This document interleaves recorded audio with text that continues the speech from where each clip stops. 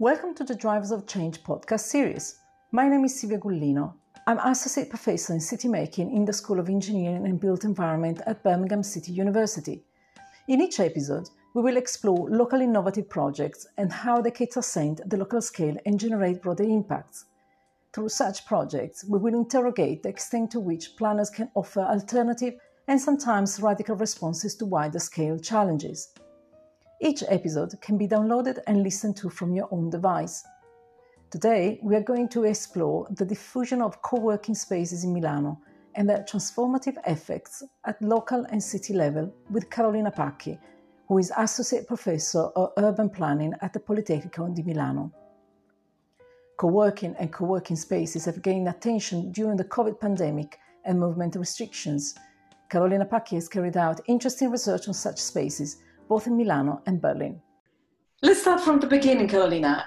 What is co-working? And who uses these co-working spaces?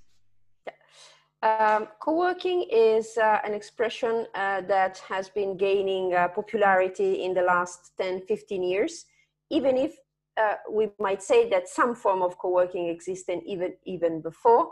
The first co-working spaces named as such emerged in San Francisco, in California, in 2005, was called the Hat Factory, and basically was a shared working space. So a space devoted to people working in the same space, but not in the same organization, which means that freelancers, entrepreneurs, small firms share the space in order, of course, to share the cost, but also to maximize the possibilities open up by proximity. So the exchange, particularly the knowledge exchange, in workspaces that are basically offices, but organized in a non-hierarchical way. Co-working spaces have been emerging firstly in the Western world, basically in the US, in Western Europe, but then they have been gaining pace significantly worldwide, and there's been a significant pace of increase in particularly in the last 5-6 years. So there's co-working spaces worldwide in every region of the world. They are very frequently connected, so there's networks of co-working spaces because there's people that has the possibility to move from one to the other, and they basically host knowledge workers, so workers in the tertiary sector. So am I right to say that they attract mainly creative people? Yeah, I would say more in general knowledge workers, certainly creative people. So those, for instance, in media, advertising, communication, graphical design, but then there's also people working more generally in the ICTs, in digital technologies. And then according also to the context, because this is what is interesting in co-working spaces is they're extremely context sensitive. So the type of workers that use these spaces in London is very different from those who use these spaces in other parts of the world. They are, the main element is that these are knowledge workers. So people for whom the main resource and the main output of their job is related to knowledge. So why do they choose to work in co-working spaces, which are, in my mind, are open spaces with some shared facilities?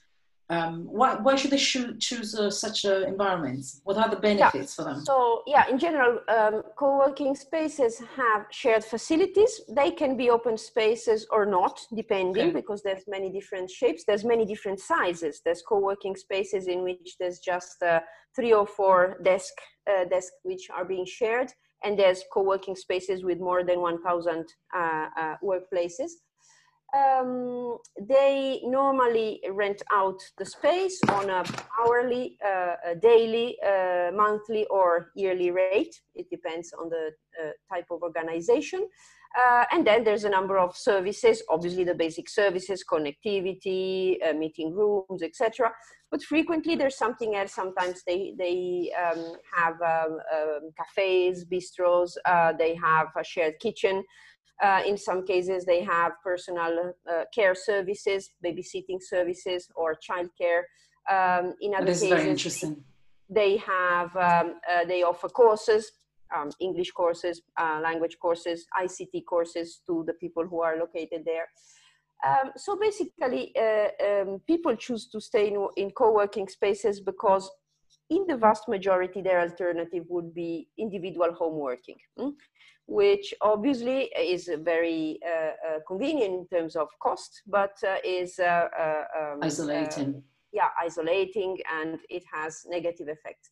So people prefer to spend some money, of course, much less than if they would rent an office space for themselves, and to work in an environment which is based on physical proximity, which means also knowledge, proximity, discussions, possibility to discuss about projects, careers, etc., but is also based on a very strong idea of knowledge exchange, in particular informal knowledge exchange. So the idea that by being near to other people, having a coffee together, sharing some relaxed space, etc., you have the possibility to enhance your professional possibilities because you learn about networks, about projects, about knowledge, and this may make people less alone, less isolated, and in some cases, we've been doing some research on that, enhance the career possibilities. There's some people who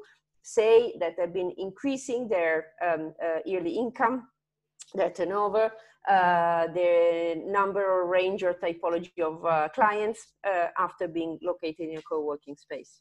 In your experience of looking at co-working spaces, let's say in Italy, where are they mainly located in urban context? Are they more in the city centre? Are they more in suburban areas?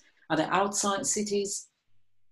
Traditionally, there's an idea, a shared idea that co-working spaces are essentially metropolitan phenomenon. So they tend to be present in large metropolitan agglomerations, particularly in urban cores, even if not exclusively, because they tend to be located in those areas which are particularly attractive for creative workers, for digital workers, for knowledge workers.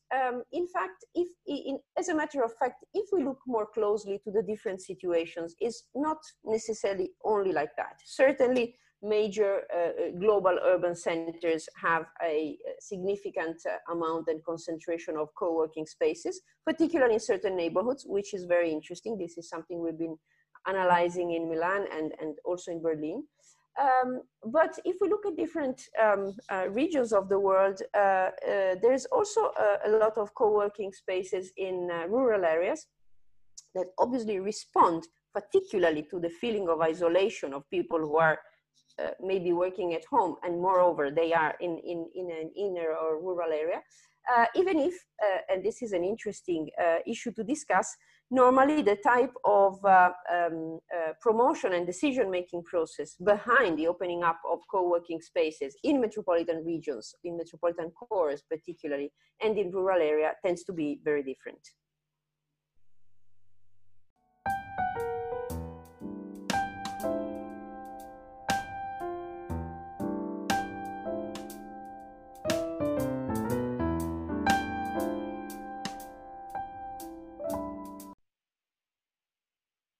That's a very interesting picture that really goes against this idea of city centre spaces for high-profile creative people. How these spaces are managed? Is there a typology of management, or they're more differentiated? They're very diverse. I would say that there's mainly three typologies.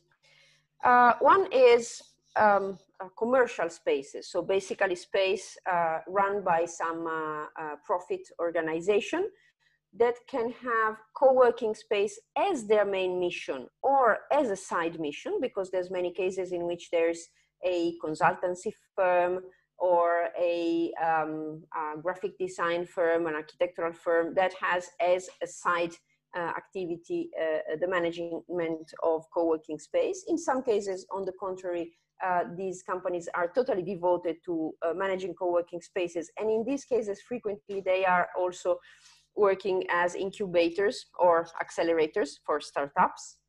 And the third, within this family of, let's say, commercially run, market-based co-working spaces, there's large real estate market operators, particularly in global centers such as London, New York City, etc., much less in other places.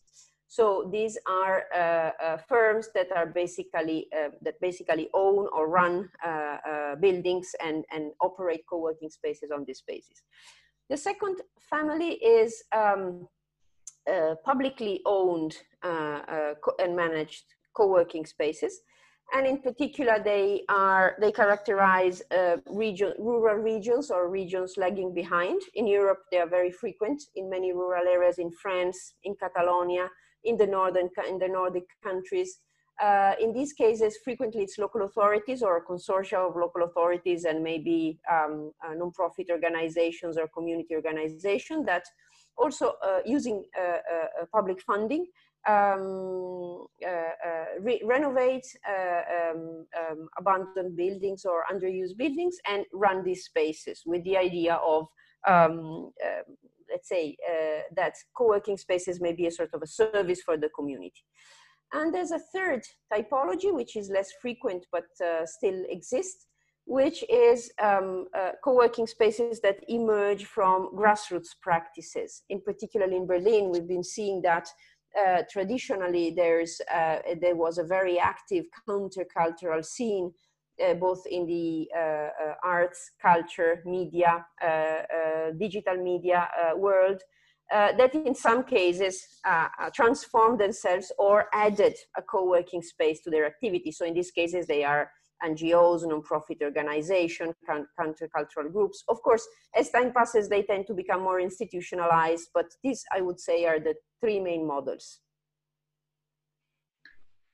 This is very, very clear. What do you think?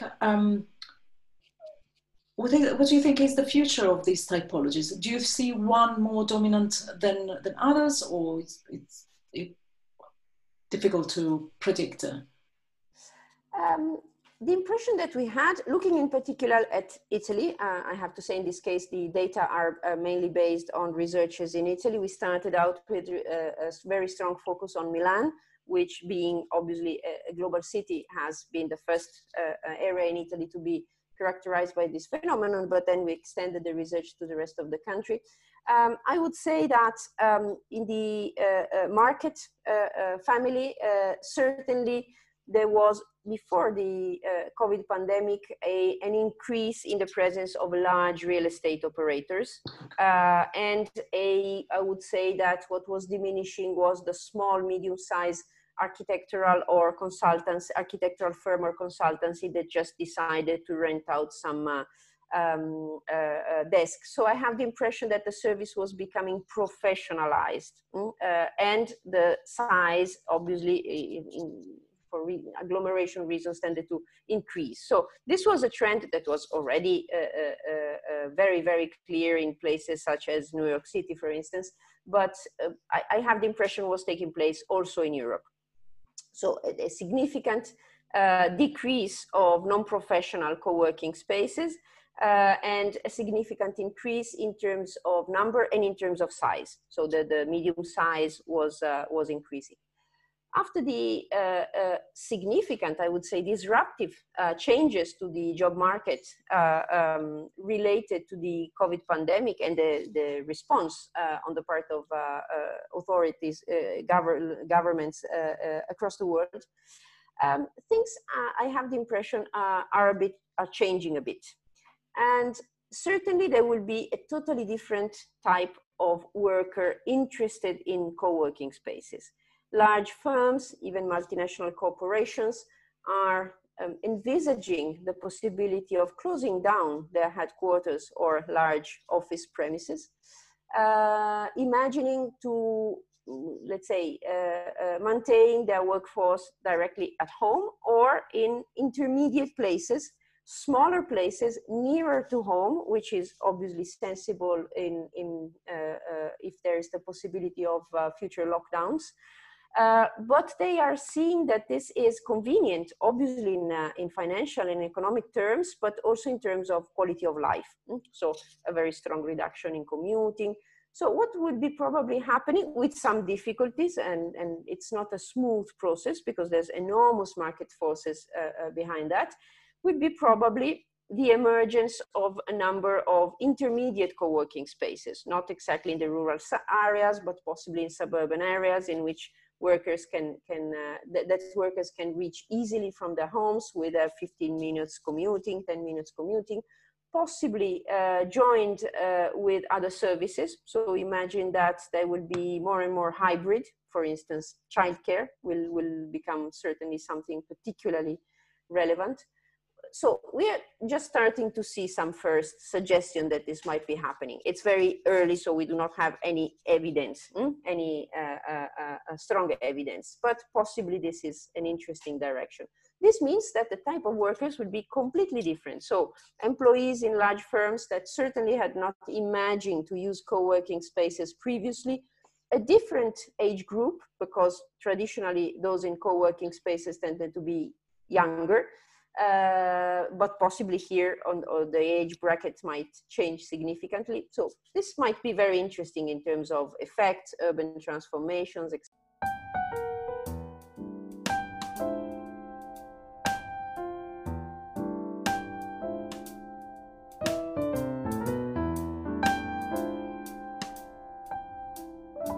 You mentioned urban transformation, and that's quite an interesting point I would like to explore in this episode.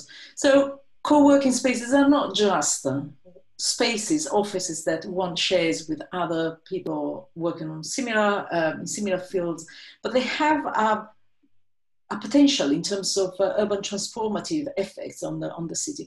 Can you tell us a little bit more? Maybe we talked a lot about the city as a whole. Maybe talking more about the local effects, the potential local effects.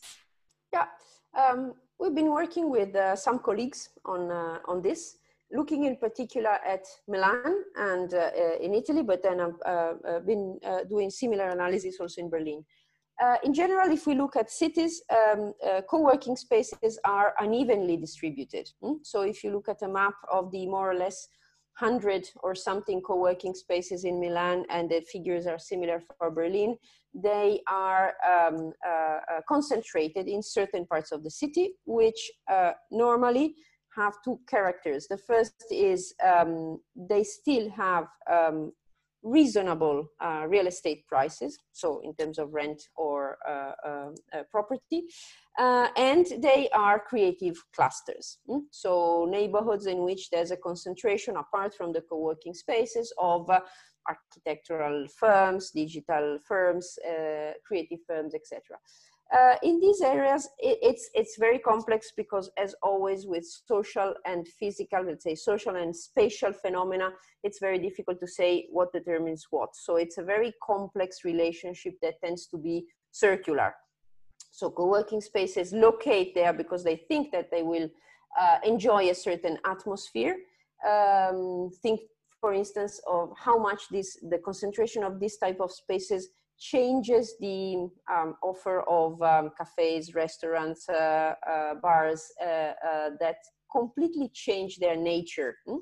This is something that has been extensively discussed also in terms of possible risks of gentrification, of course. But what do, let's say, co-working spaces add in terms of urban transformation? Very frequently, even if they are very innovative internally, maybe they are open, transparent, non-hierarchical, etc. In terms of relationship with the city, with the street, with the block, they are quite traditional because ultimately they are workspaces. So they have to be closed, they have to be filtered, the entrance have to be filtered, controlled. So it's very difficult for them to open up to the street, to the neighborhood. In some cases, there's some intermediate space like bistros.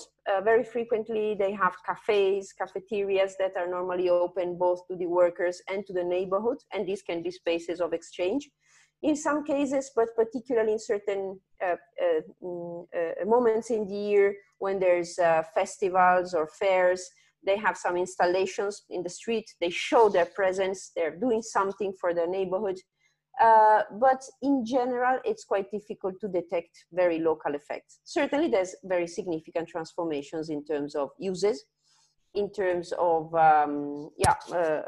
supply of services in the neighborhood, in terms of timetables, because co-working spaces tend to be, some are open 24/7, but even those which are not, and not all workers spend the night there, tend to have much longer working hours, because then knowledge workers tend to have a much more blurred distinction between work time and leisure time or personal time. So people stay there in the evening.